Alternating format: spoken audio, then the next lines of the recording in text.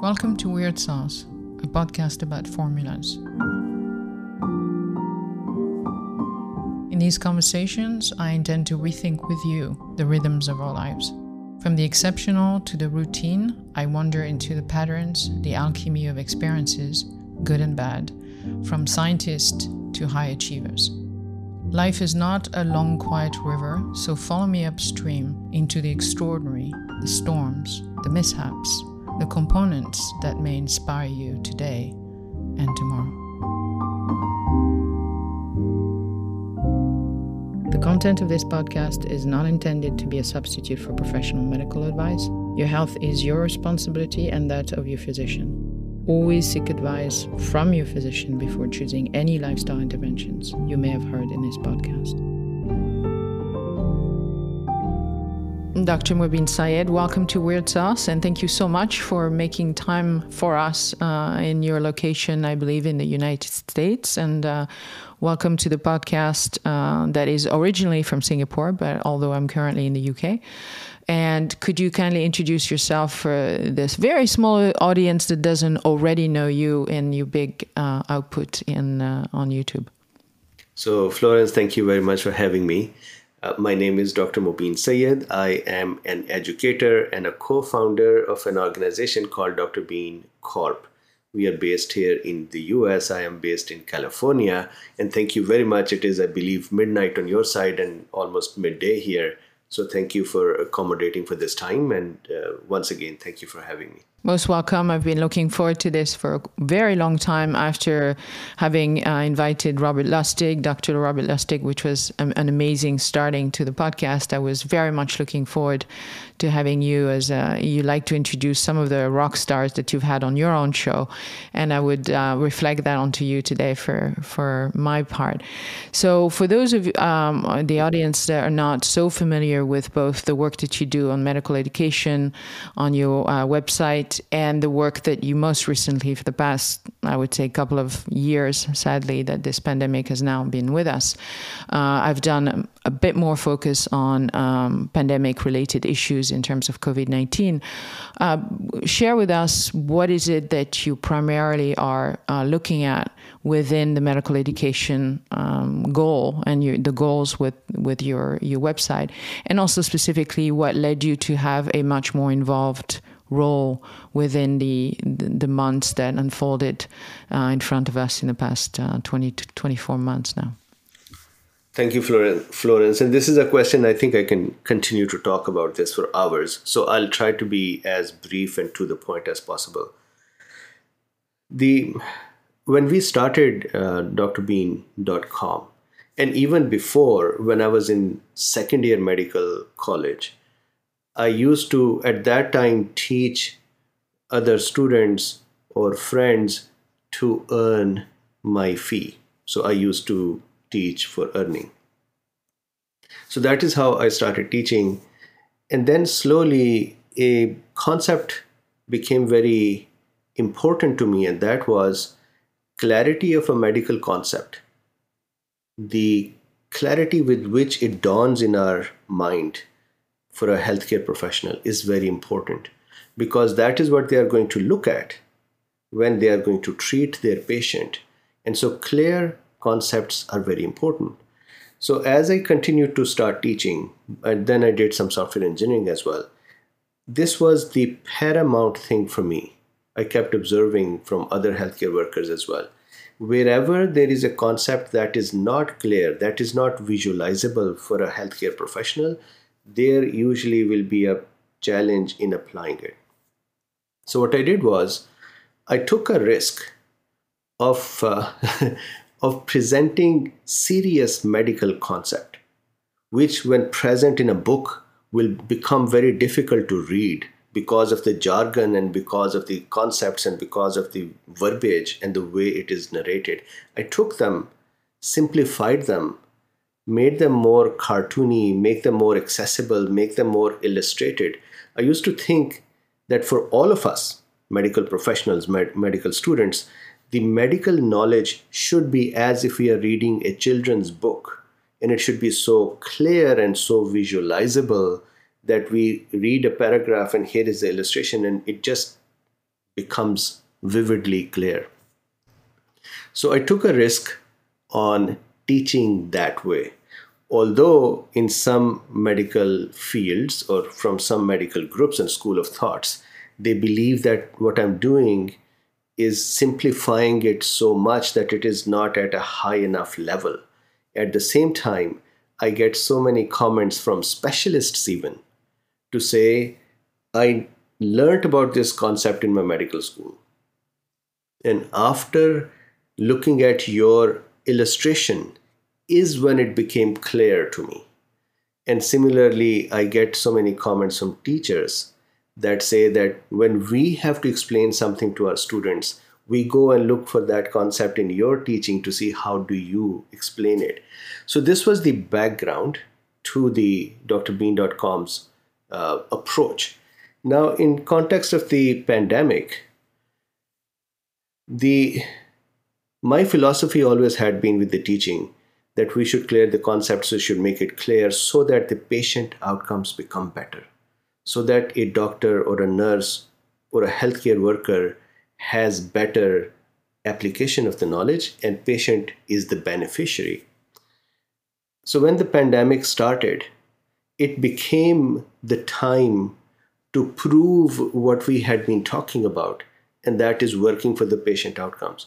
So we as a team, as a company, decided that we would start doing these free educational sessions. We will make knowledge accessible. The reason for that was that the knowledge was being pursued by everyone in the world. Everyone. We all got stuck. Everyone in the world got stuck with the COVID. So everyone was looking for information. They were trying to understand what it is. It was not just a doctor's duty or a nurse duty or healthcare worker's duty. And so I think that concept of illustrating the medical concepts became such valuable asset for all of us, including myself. So that is how it evolved. And now it has been about 2 years. We have been available every day, twice a day, except weekends. And so there are, I think, more than 1,000 lectures that we have done about COVID, more than 30,000 illustrations that we have done, and more than 10,000 studies that we have researched and conveyed. So that is what has been happening. So that's an enormous endeavor. And I remember thinking when I came across your first video, which was probably right about 22 months ago, looking for information on a scientifically neutral ground where you could listen to something without the sense that somebody was trying to sell you an outcome from the start. And I thought at the time, right, so this is actually perfect because there is the data and then there is the illustration in case you need a bridge over from the intellectual side that you may or may not have or the jargon that you may or may not have. And then I remember thinking a few months later you started, or maybe that was just me and YouTube and Singapore because we get things at a different rate depending on the channel subscription and so on. But then you started interviewing doctors and clinicians and people from around the world. And I discovered Dr. Cherry, which was also on my podcast. I discovered a lot of clinicians that probably I would never have come across, and many other people either, Paul Merrick and Dr. Pierre Corey and so on. And the role that you played, I'm sure you've heard it from other people, but I wanted to say that to you, is like a salvation of intellect, a salvation of the brain, for me anyway. And I don't know what other people's experiences, because it was just we were allowed to think as scientists, as medical people, without being ostracized one way or the other. And there was this sense of, we all out here to find out what's going on. And for that hour or the hour and a half, it was allowed.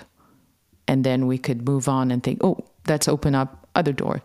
So I'm curious, what was it for you, realizing as you were going through it the same time than us, in real time, you didn't have the end in sight. You were just going through the pandemic just like we were. What was it like for you to go from the sense of a medical educator to almost like a network organizer, gladiator of intellectual sources while also having to sift through it, given all the pressure that started building up. And I'm guessing the pressure got higher and higher over time. So I'm very curious, what was the human experience that you went through and the medical experience that you went through? Beautiful question. I'm loving it. I'm loving being your guest here. I am loving the questions. So when I started, I very quickly realized that even the diagrams that I was doing, and I was very, very proud of that these are illustrated and easy, it still lacked polish. And I felt that that lack of polish is still a barrier between me and the listener, or between the information and the receiver. And I am the reason that that barrier is present, because I'm not good enough in presenting it. So the first step in my evolution that occurred, and you can see that 2 years earlier videos versus today's videos, that I started learning to draw. And all these books over here are drawing books. And I started learning to draw, and I started doing calligraphic handwritings and so on, just so that I can become as invisible to the listener as possible. At the same time, there was one more thing, my accent. Many people complained that, hey, your accent is such that we sometimes get stuck in the accent and not able to receive the message. So I did whatever I could, humanly possible, whatever things I could figure out. For example, I say V in a different way and W in a different way and so on. So I started working on that. Again, the attempt, the effort was that, is there a possibility that I become as neutral to the listener as if they're reading from a book?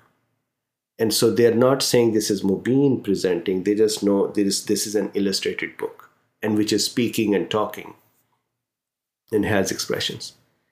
Then another thing that became very evident to me was that I was great at illustrating and presenting mechanisms, leaving the field open for thoughts to bloom and imagination to have its wings. But at the same time, the practical application of it, at the same time, the application from other ways of thinking about this information was absent from me, because I was one person. So that is when I started looking for those who were breaking ground in this area, because we were all, the whole world, 7 billion and more plus people, we were all stuck in this. We were all thinking about it. We all had ideas. And I have noticed that one or two people become the leaders, and they don't plan that I am going to be a leader. They don't set out from their home to say, today I will go and become a leader. But they are the ones who decide that I'm going to serve. People need me. Something needs me. I'm going to go and serve. And then they become the leaders, because their service becomes valuable and more service is needed. So I started seeing people around me who were doing those services, and I wanted to bring them to the audience as well. So that once again was an effort to say, if Mobeen is not there, but this audience is present, and they need to understand from other perspectives as well. Do they need to go to various places and curate that? Or can I bring these guests here? My challenge actually became that not everybody would agree to come on. I was a small channel, I think 130,000 subscribers, 1.7 million views or so, meaning a small voice. So when we'll reach out, for example, I reached out to Fauci, and he refused. He simply said, I'm too busy. And I saw him going to the other channels as well, but he would not come in here. And I understood that we were a small voice, so he didn't really care. Similarly, I reached out to a bunch of other doctors, and some would not even respond. However, that intent was there. So fortunately, one after the other, we continue to get rock stars. And as one would come in, then another would agree. And then a time came when folks sent me the messages to say, could I be on your show? So this is how this whole structure evolved. And then at one point, my role started becoming more of prepare the audience to be able to accept the messages which may be coming from others, not just me. So that is how this whole thing is operating at this time. My hope is that this has added value. It has added, at this time, the value is how do we protect ourselves? How do we lead a good life during this whole process? And hopefully this would be useful afterwards as well, after the pandemic. After the pandemic, if there's such a time. Yes. Yes. So the question that I'm struck by now is that I think last week, and we're now at the end of November 2021, I was struck by watching one of your latest interview of Dr. Paul Marik, who seems to have or seems to be facing tremendous legal mounts.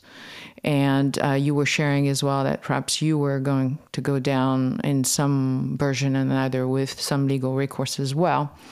And so my question is, since this is happening, we have a window into what's happening in the United States. And in Singapore, our position has been much more muted, at least from the healthcare standpoint. We have not publicly have statement from physician about COVID-19 apart from the mantra that we're hearing around, which, about the way that we're going to get out of this, if we are going to get out of this. And so my question is, are we not also right now, after 22 months of this, in a fracture of some kind that is much bigger than the pandemic and how we manage it and whether or not things will be better or how fast they will get better and by what means? So I'm very, very concerned that we are, in fact, at a fracture, that medical education seems to have somehow been captured by different interests. And it's not our point here to argue what interests in details, but it seems to be fractured, and that similarly, the practice of medicine seems to be at a turning point. And so I wanted to hear from you, what are your fears and your hope that maybe some good thing could kind of come out of this horrendous situation that we are in, or that in fact you are afraid of some things that you want to talk about? Absolutely. So beautiful questions. This question has two parts. One is what are the good things that are coming out of it? And then what are the not so pleasant outcomes? And what may be the hope for future? So I'm going to start with the good things. As much as this pandemic has really shaken us, humanity, damaged us so severely that we never had this wholesale damage before in front of our eyes, while trying to fix this for 2 years, all the humanity. I don't think there is anybody in the world who could claim that I do something else and I don't care for COVID on a daily basis. There is COVID somewhere in our minds every day. And the progress that occurred during this time in common people's mind about medicine, and I'm using the common people from a medical point of view, that there are professionals and then there are not professionals.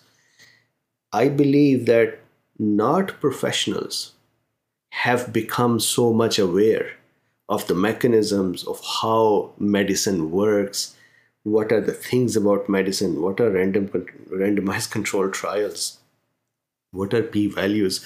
I remember I had Dr.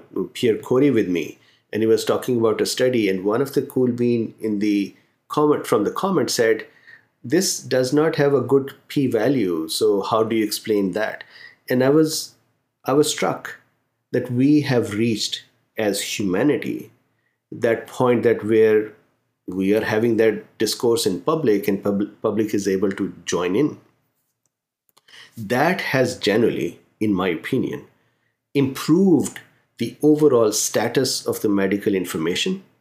And now healthcare workers will have to go a step up.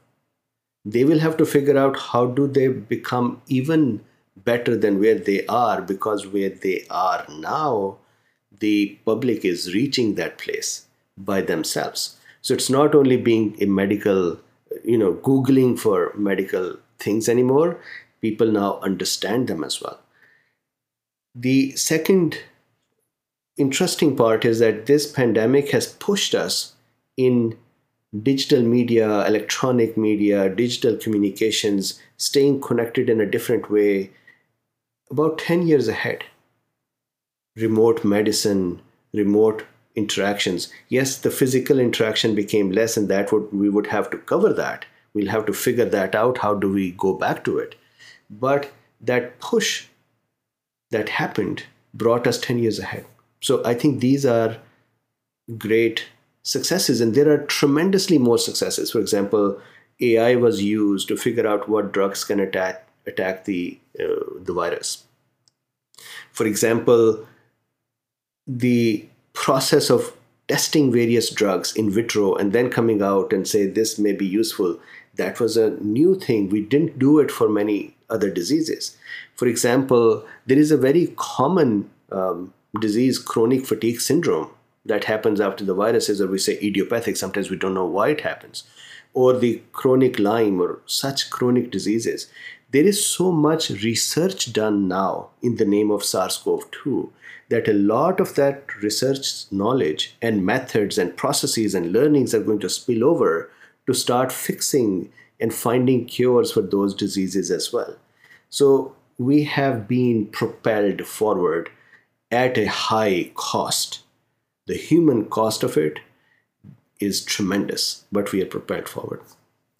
On the flip side, the not so great parts, and we could call them as growing pains, or we could call them, as I say sometimes over here, some people become upset with that medical field aired its laundry in front of the whole world and came out not so pleasantly to the people. And one of the things I used to say, and it became evident with this pandemic, I used to say, for example, in the US, we have streamlined our processes, medical processes. We have created bureaucracy around that. We have created red ribbons around that. We have created guardrails around that. We have created insurance structures, communication structures, influence structures, and so on. And anybody who falls out of that mainstream, they become a victim of the system as well. But that used to be rarity, and this society, which I am part of, we were less caring for what is happening to someone who was not in the mainstream. For example, let's say somebody, if I get joint pain, I can go to the doctor and get my test done and get my medicines and get support. But if I get to have a organ replacement, or I have a bunch of other diseases with organ transplant needed, and all of a sudden I might actually be allowed to die because I may not be, eligible for the organ. So we saw the same methods applied to SARS-CoV-2 pandemic as well. And what I saw, to my disappointment, is that the medical machinery ran the same way, but tried to just run faster and a little lazy by saying, let's just bring in vaccines and that would solve everything. And so that chance to evolve and have discourse and have more not mainstream activities to be added to the mainstream and become flexible, that didn't happen. We didn't become, as a medical community, an open community, which became open for ideas. Imagine 500 years ago, when medical sciences had not evolved so much, and if there was a pandemic, people would be figuring it out together. They'll be saying, how do we do it? And somebody would say, I think this plant would work. And somebody else would say, I think that this little herb would work. And then they would work and try to figure it out. we did not allow that to happen. And that, I think, was a big detriment of our system's structure. We didn't have, I used to say a lot, we didn't have flexibilities built into the system to accommodate at this exceptional time. We didn't become exceptional. Other than saying, here is a vaccine, we invented it, so yes, we'll save the whole world. But we were not exceptional. The result of that became people got divided, and there became groups, and the groups started attacking each other. Some became pro-vaccines and other became anti-vaccines, and then some said, hey, I am not an anti-vaccine or pro-vaccine, I'm a vaccine hesitant. Some became pro-ivermectin, some became pro-mask, some became anti-mask. So the whole structure brought people into groups, and then they started seeking reasons to entrench in those places instead of figuring out how do we accommodate and figure out how to win together. I think that was the lack of leadership. I see it every single time. It's the leader who always decides and creates a theme in the community, and the community starts going that way. When a teacher comes in the class, if teacher says, the topic I'm going to discuss today, I don't really like this topic, it's a difficult topic, you would see that the whole class would feel that it is a difficult topic. If teacher comes in and says, I'm going to discuss this thing and I really love it, you would see that the whole class would say, we love it too. So that leadership was absent. There was no dialogue, there was no discourse. And now when at the leadership level, dialogue and discourse was not present, then below those levels, dialogues and discourses were also becoming a problem. And that is what you saw. I was seeing a doctor yesterday. She was saying that, hey, patients used to have ivermectin plus monoclonal antibodies, and she is banned from a hospital. Dr. Paul Marik, banned from a hospital. I was actually reading Mary Beth Pfeiffer's article just before this discussion, where a judge was approached to offer ivermectin to a patient.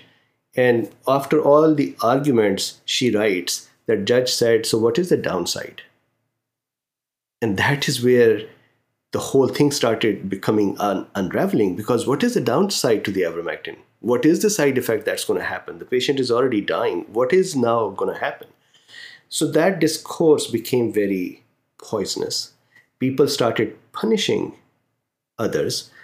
In my own case, I think 6 or 7 attempts at various levels of intensities of bad, including people asking me to debate, and if I don't debate, then trying to come to my home and attack me, or going and making complaints about me, or trying to shut down my business, or going and complaining about my house. And there are just so many. And I still feel that at the end of the day, everybody who's doing these things thinks that I am doing a favor to this society by stopping this person's message. So that openness to dialogue, which is when I came to US, I read a statement. I don't know which philosopher was it, but that person had written that disputational dialogue in the Western society is the key to reach the truth. I'm paraphrasing. And I really loved it.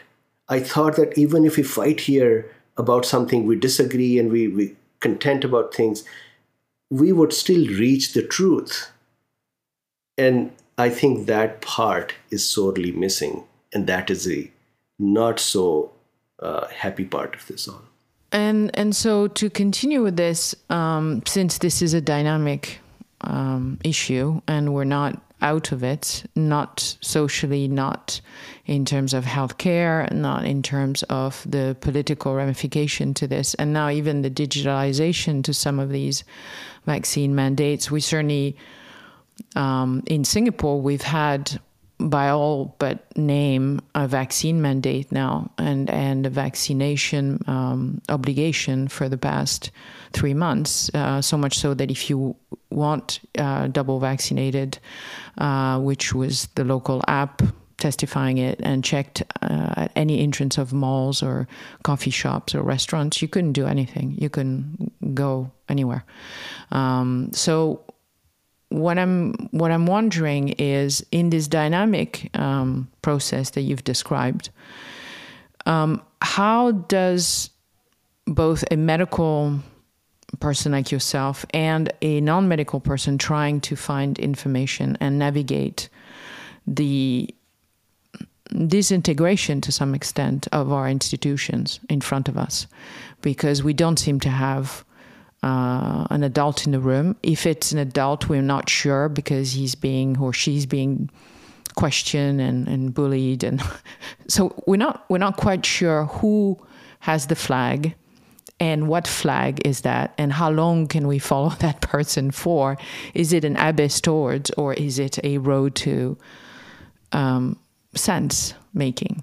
So my question to you is, how do you imagine the next stage, both for medical professionals, given what we've just went through, for themselves as a group, as a professional group, and for us watching these professional groups that we have a bond of trust with? And to what extent do you think that bond of trust has been severely damaged by the behavior of those in charge of this thing? So very good question. And I like to be positive. I like to be upbeat, because humanity always finds a way to move forward. It seems very tough to me to observe how will this work out at the end of the day.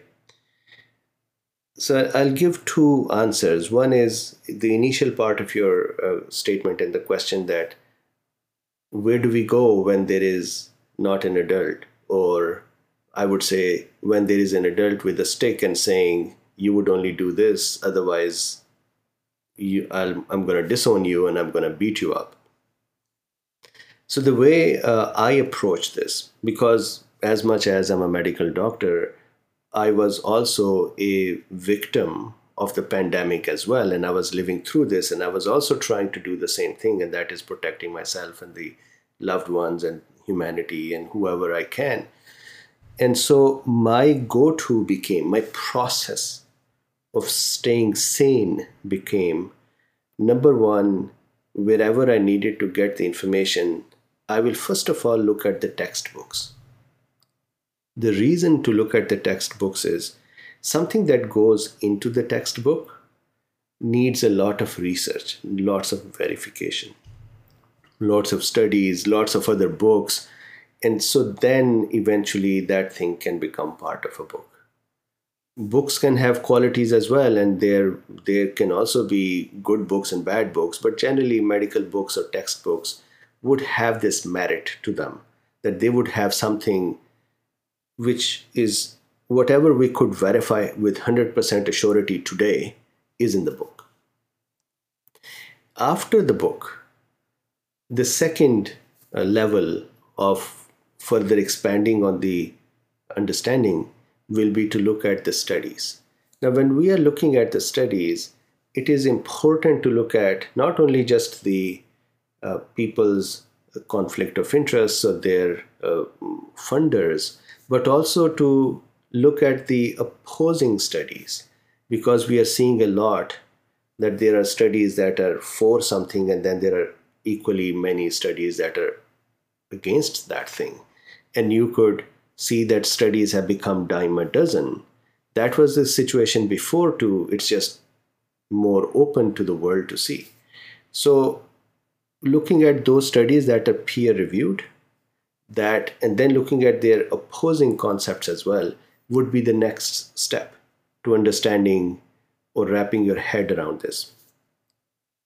Then the third will be to observe what is happening around us in terms of the pandemic. For example, a few days ago, I discussed this study from Sweden, Umeå University, and one more university, about the possibility of spike protein going into the nucleus and impairing DNA repair.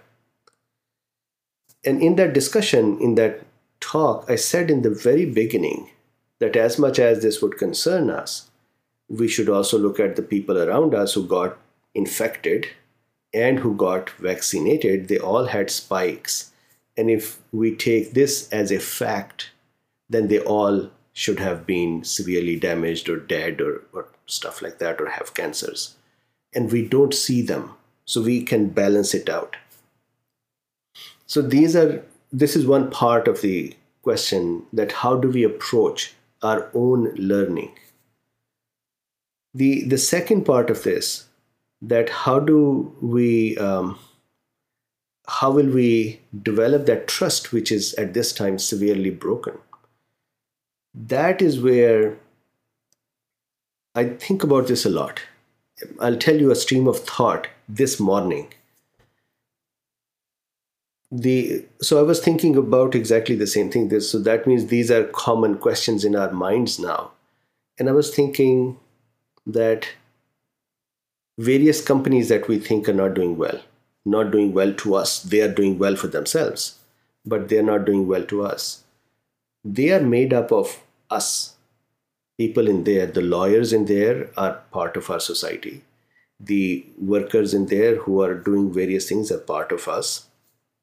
The ones who are doing PR or influencing, they are part of us. They are us. They didn't come from another world. They are us. That means as much as we can protest what is happening, this is also us who are doing it. So question really is going to be, can medical education, can healthcare be released from these captures or from these interests? So on one end, these interests have really helped medical sciences by adding research and creating new drugs which can earn money and so on. On the other end, you see that it has a very tight grip as well to not allow anything else to happen. So how would we help do that? And my thought used to be that there should be an organization or organizations that are made up of excellent doctors, excellent researchers, scientists, who provide information to the world, just like WHO or CDC or FDAs or other organizations will do. And now people would have, I call that an open healthcare leadership system, just like we have so many other open systems nowadays. That's what I thought would happen. That is what I believe should happen. We cannot go to say WHO should change its model. That's not going to happen. We cannot go and say CDC should all of a sudden behave differently. If they didn't behave differently in this pandemic, I don't think they would behave differently for any other thing, because this is the most severe test that occurred for all of us. So parallel organizations will be the most important part. What I'm seeing is, why I use the past tense, what I'm seeing is that those organizations that are coming up, they are very severely attacked as well. And if you would see, the type of attack is interesting because it is not coming directly from these organizations. Attacks are coming from the people. It is us who are attacking each other. And if you notice, again, my opinion, I may be wrong. If you notice, it seems to me that from somewhere, some talking points are injected in the mainstream of everything. Mainstream media, mainstream comedy channels, mainstream discussion forums. These talking points are injected there, which then take a life of their own. I don't want to call it propaganda. I don't think it is a war that is being waged. I think it is really money that is being made, and anything in the way of path of money that can obstruct that is being quelled. That is what's happening. I don't think it is a agenda to depopulate the world or reduce the humankind and so on. I don't think it's that. It's money. So that attack is happening. How do humans, we, realize that that is happening and sit down together and have the discourse and dialogue? That, I think, is the missing piece at this time. I am very hopeful that we would reach that point, but I think during this process, some people would get damaged. For example, you're seeing Dr. Paul Marik is being attacked and severely attacked. Dr. Pierre Kory. There are doctors on all ends. Let's put ourselves in, let's say, Fauci's school of thought. Then if you stand from their point of view and see, he's being attacked as well.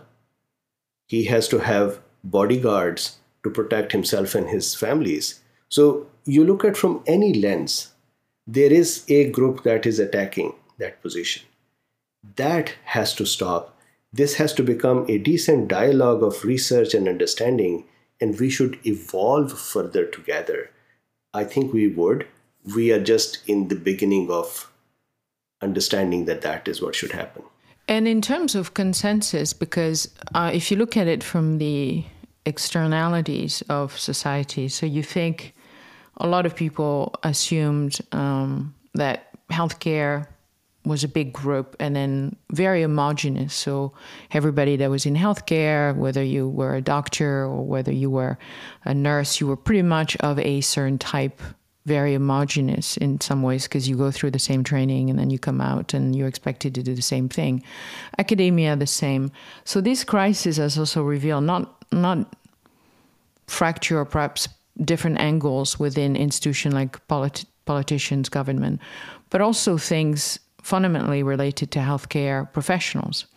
And one of the things that I found it quite shocking during this time was that since this was a healthcare crisis at the origin, it wasn't a political crisis or a social crisis right off the bat. It was a healthcare crisis. It was called a pandemic. So we were fighting a virus. And the first front line of people fighting illnesses were doctors and their patients. The patients fighting when they get sick. They're not criminal. They got sick. It's a disease. They didn't commit a crime. And doctors fighting and nurses fighting with them and for them. So that's sort of the mechanism that had happened previously.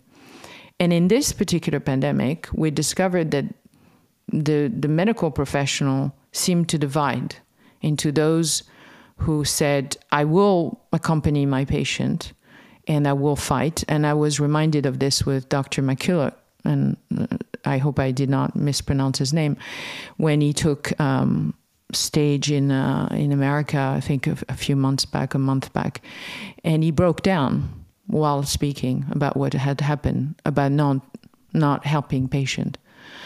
And it gave me the chills when I watched it, because I thought, yes, that's what we've all assumed, that doctors and nurses go to battle with us, not against us as patient. And then you watch that in every country, a version of this dissociation happened. Some doctor said, you can't go to the hospital, or if you go to the hospital, it's the last resort and you have to stay home. And old folks were stuck in old folks' home and sometimes could not see anybody, including their loved one when they were dying. And we seem to have dissociated the patient, the disease, and the healthcare professional. And I found that very worrisome, because going forward with the advance of telemedicine and algorithmic medicine, and Paul Marik briefly spoke about that during your conversation, where does this go in a world where we have now to decode whether the doctors or the healthcare staff that is in front of us, is it really someone that's going to fight for us and with us? Or is it just a human algorithm for now before it's replaced by full algorithm? So what are your thoughts on that? Very good question. And I think about this a lot as well. You may have seen when I was speaking with Dr. Paul Marik, I was placing an image forward that it is possible that tomorrow something diagnoses us, let's say a computer, and then we pick up the phone and call somewhere and say, diagnosis this, read me the script for the algorithm, and the call center says, do this, this, and this, and that's it. That was a bit of a levity or gravity of the situation was such. But I believe that what would happen is machines, AI is inevitable to come in. We would get help with diagnosis. Nowadays, we are getting help with diagnosis for, let's say, imaging and such things, labs, a lot. I think we would also get doctors to continue to provide their thinking powers, their deductive powers, their human aspect of understanding and then caring. However, this is correct that the medical community, every community has agreements and disagreements. May that be architects or software engineers or religious groups or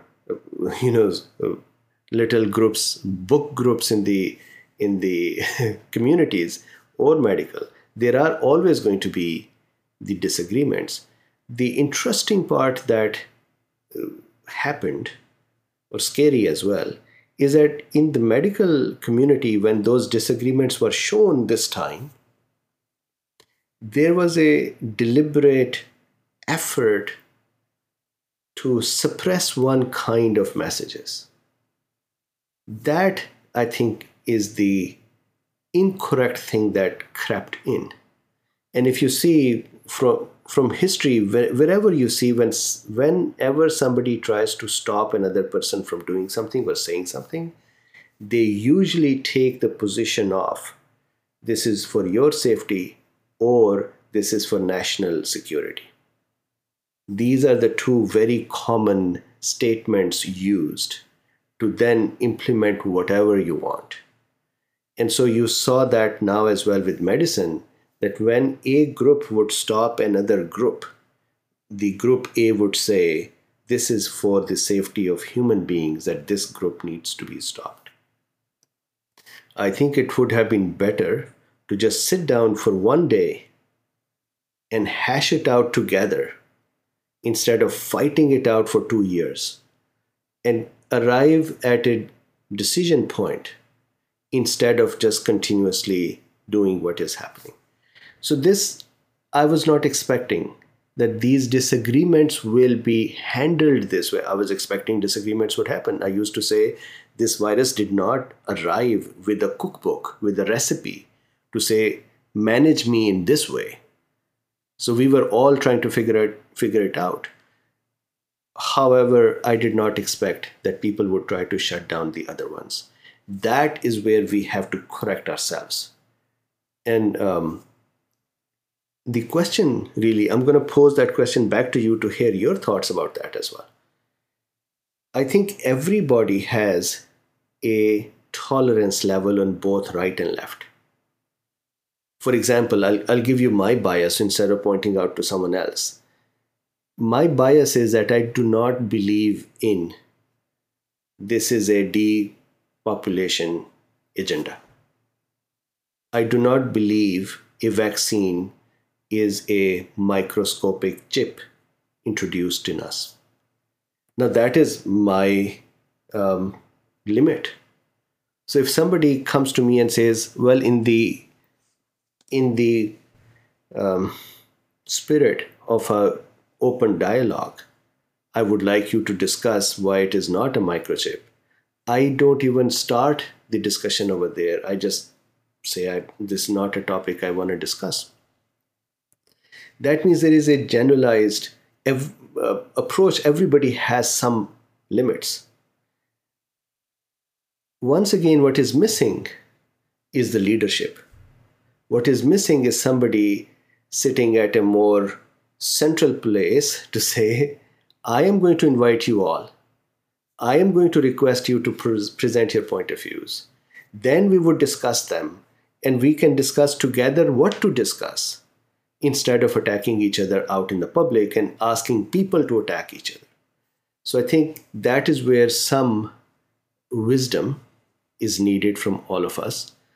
we are fortunate that I think we are reaching a less damaging state of the pandemic, but I think it will also be fortunate if we learn from this for how to have that dialogue.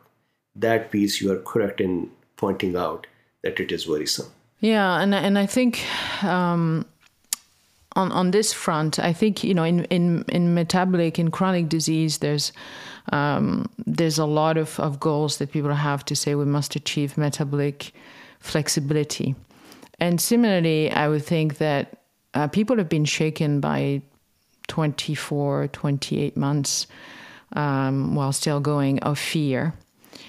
Dosed into fear every day, one way or the other, via the media, via people on social media platform, doctors, media doctors, scientists, all kinds of stuff. It came from all angles, and they've been gradually pushed to do something about their own physical health in their body that was originally medical procedures and then very quickly became something that you went and do in a parking lot or in some cases in a school and then so they have now been told different things that we know did not come to fruition, that the mask worked and it didn't, and then it did again, and then if we did XYZ, whatever that is, then things will be better and they will stop, and it didn't, and we wouldn't lock down and we did, and so on and so forth.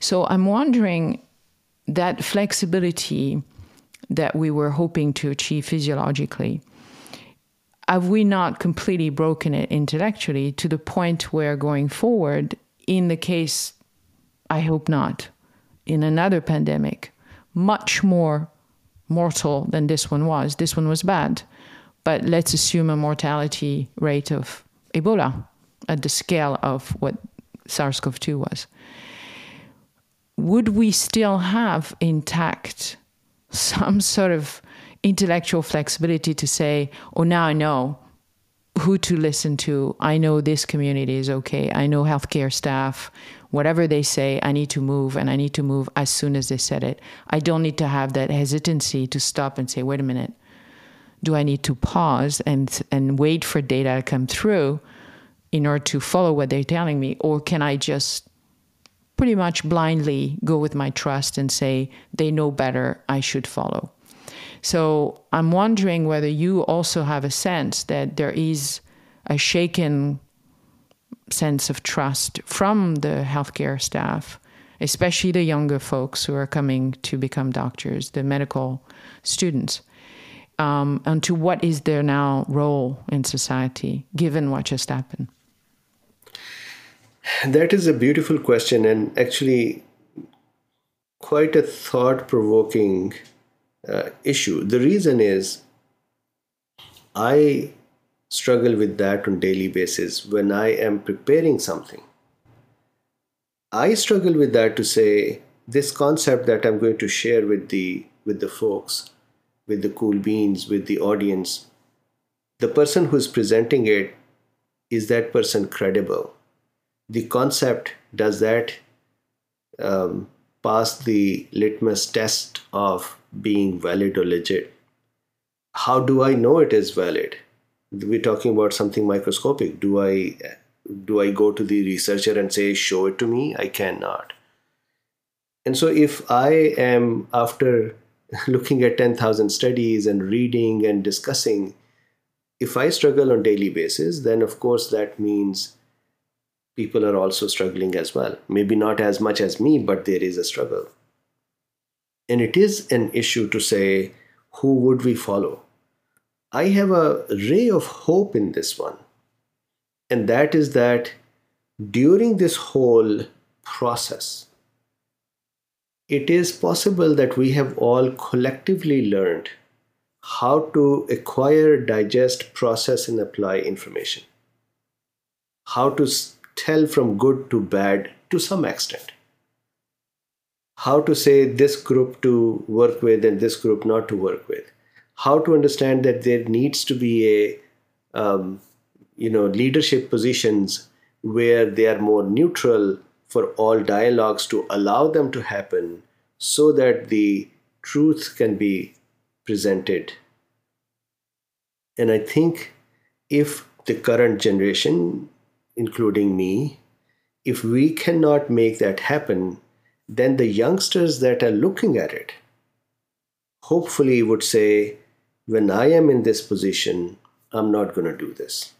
When I am in this position, I would allow a more flexible and a better environment. So it is possible that we today, in such positions in such places, we have various pieces, places on the chessboard where we are sitting. Maybe when the younger generation comes in and they have seen us and seen where we went wrong, maybe when they sit in those positions, they would do better because they've learned. So that, to me, it seems, yes, we have a problem now, but future would definitely be better because there are youngsters who are learning from it. Question that you said, if there was another pandemic, that scares me. That SARS-CoV-2, imagine if SARS-CoV-2 becomes SARS-CoV-3 and the whole cycle starts again. Then I think, at least in the given environment, my extrapolation will be that people will become even more intense with their positioning. Those who would say that vaccines are causing harm would say, see, I told you. Those who say that vaccines are causing benefit and everyone should quickly get the vaccines would say, see, I told you, and you didn't take the vaccine in time, and now we have this problem. Lack of leadership once again. So solution is going to be from the leadership. Leadership has to have an open mind, even when they have this agenda to say, give vaccines to everyone. Even then, having a dialogue with the voices that are raising concerns is an important part to streamline the whole process, instead of creating this chaos where people are being mandated and they are being fired and their livelihood is being threatened and their self-respect is being threatened, their feeling of freedom is being threatened. That itself is a negative outcome, and it can be very easily corrected by doing better leadership.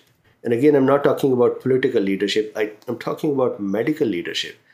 This is as you said, this is a medical problem first. Medical leadership has to provide leadership. Political leaders would follow them if there is such a leadership available. So, Dr. Bean, to conclude this, sadly, because it's an hour long, I would love to be able to discuss these intellectual mechanism and intellectual crisis to some extent that we're in, as well as the pandemic crisis, for longer. But unfortunately, we have this hour, and I know your time is precious. So I would like to ask you two questions before we conclude. One, which is to people out listening to us in their car, walking, doing some other things, and to help them with something tangible that they can leave with, which is from a medical educator as well as an MD and from a scientist as myself. Every day, pandemic or not, what is it that someone can do for themselves physiologically and intellectually to be showing up to the world in shape enough to critically make a decision the next hour? A very important decision. It could be a decision about whether or not they should take the vaccine, or it could be a decision about whether or not they should do whatever next for their family and for themselves. So what would be the advice that you would give them, both as a medical doctor and as a humanist, to be able to show up to this very complicated world that we're in and have a hope that they can make it through physically and mentally to fight this kind of war that we're in, which is not just a healthcare war, and to see themselves through and to see the loved one through. And that can be my first question, and I'll ask my second after that. Very good question. So, and of course, there are so many things. So I'm going to go from medical to more of the human part later on. From a medical point of view, at this time, all of us, we have to be extra careful for our hydration. Water is the most important part. 60% of us are water. Water helps bring nutrition, bring oxygen, take carbon dioxide away. So hydrate yourself very well, number one. Number two, provide nutrition to yourself so that your immune system is able to fight whatever comes its way. Control your diabetes. Uncontrolled diabetes means immune system cannot function correctly, and that is a problem. Try to be as relaxed as you can. We all know various ways to relax ourselves. Some people like music, some people like walks, some people like talking with friends, family. Whatever way, watching TV, talking, listening to the podcast, whatever makes you happy, do that. The reason is that when you are stressed out, we release epinephrine or stress hormones. Epinephrine in turn reduces the function and number of natural killer cells, which in turn reduce our innate arm's capability of handling infections and attacks.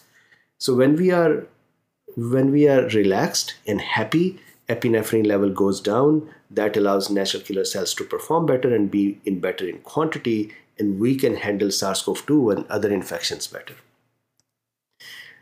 If you have not done rigorous exercises, then don't do rigorous exercises, do light exercises. Rigorous exercises also cause epinephrine release because it is a stress on our body. So light exercises, yoga, walk, light run, and then slowly move up from there. So take care of yourself, take care of the hygiene, take care of the people around you. That's one. On the human part of it, as much as there is this confusion and there is this grouping and there is this fight, please realize this is how I see it, and it may be useful or not. Everyone in your opposing group or you in your group, everyone is eventually trying to figure out, how do I save myself? How do I save people around me? So when you realize that their intent is actually correct, their application of that may not be according to you, but maybe according to them, then it becomes easier to figure out how to work together, because the common goal for all of us is how do we protect ourselves. And finally, I come from a very humble background, from a broken home, from a childhood where my thought was maybe if I can become a car mechanic or something like that, I would have achieved a lot. And from there to here, so much blessings I have gotten.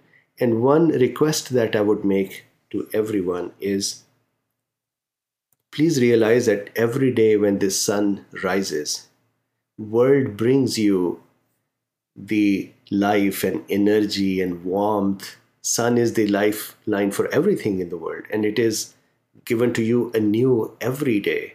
So universe is doing you the favor every day, right in the morning, giving you resources and energy. And what I've seen is, if you just persist and don't walk away, you don't fail. So failure is usually when you walk away from something.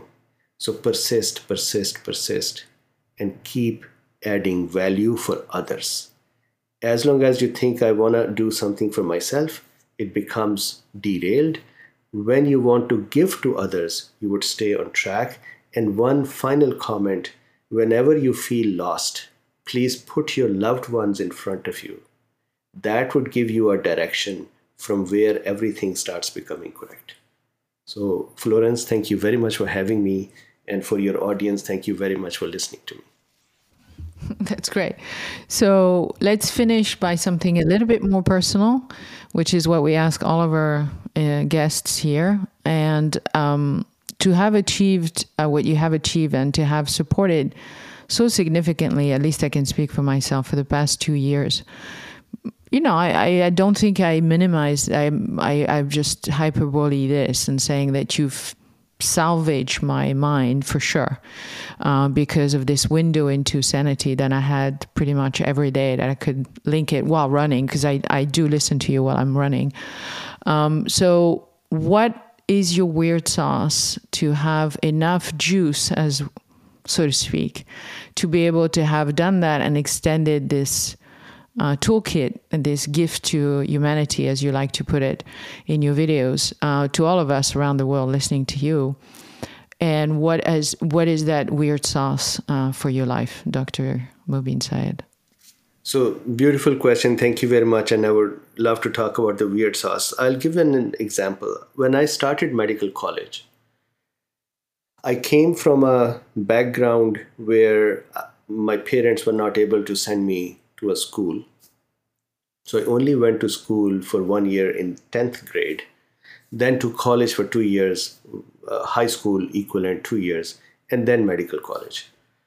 And when I was in the medical college, I was really passionate to get good grades and study well and be a great doctor and serve.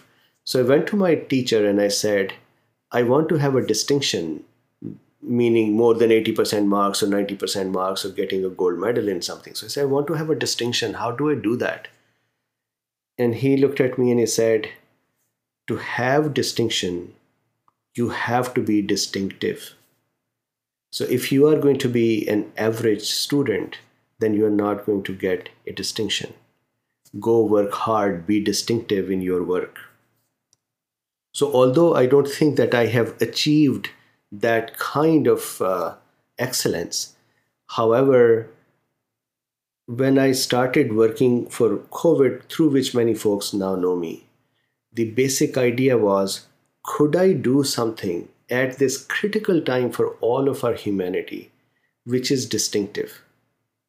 Could I offer gifts that are useful and valuable? So my weird sauce will be that if you want to have a distinction, become distinctive.